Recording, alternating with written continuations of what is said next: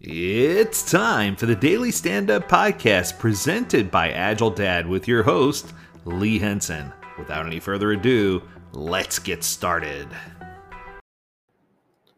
Hello, everyone. I want to take an opportunity today on this Independence Day, July 4th of 2022, to talk to you all about what independence means to me from an Agile perspective. One of the things that I like to talk about is leadership, specifically Agile leadership, and the way that they govern or lead their organizations. And what's interesting is I have seen something lately that I have not seen in a very long time. I've seen a resurgence of leadership coming to my courses, which is amazing. I've seen leaders in certification courses. Our number of leadership summits have drastically increased. And what we've seen is that more organizations are starting to focus on what leaders can do to help support their organizations. Much like as we celebrate Independence Day here in the United States, our forefathers, the leaders of our country, fought for what was right and fought for us to have an amazing opportunity to live in this country that we live in today with the freedoms that we have protected. No matter how hot or heated our political climate gets, we always have those freedoms. And one of those freedoms is the freedom to choose. And I want to talk about that one specifically. So, when we talk about freedom to choose, a lot of times in the Agile community, people get confused about their freedom of choice. They get confused about what process they want to lock in or what framework they want to lock in. And they get so hyper focused on things like performance and things like output that they never ever focus on the things that really matter, like impact and outcome. And in order for us to have these freedoms and liberties and things that we enjoy, sometimes we need to stand up for what's right. And we need to fight and we need to push back. And I think it's high time for leadership to understand that in order for them to be a strong, agile leader, they need to start with three ultra easy steps.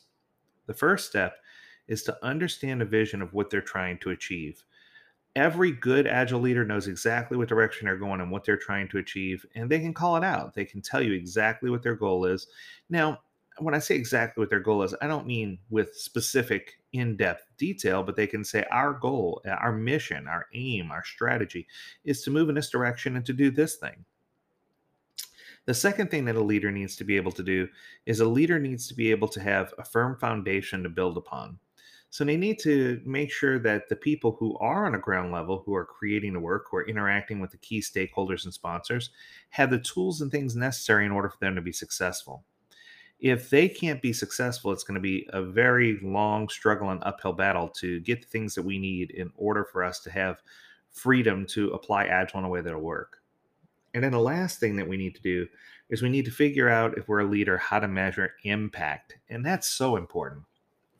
So many organizations fail at this part where they're not measuring impact and they're not measuring the right things. They're trying to assess or micro assess every little thing that's happening instead of focusing on the bigger, broader picture. So, for once, I'm trying to guide you to think more high level, think more in terms of what we can do together as an organization to really achieve our goals. And do we have goals strategized, and are we moving in the right direction?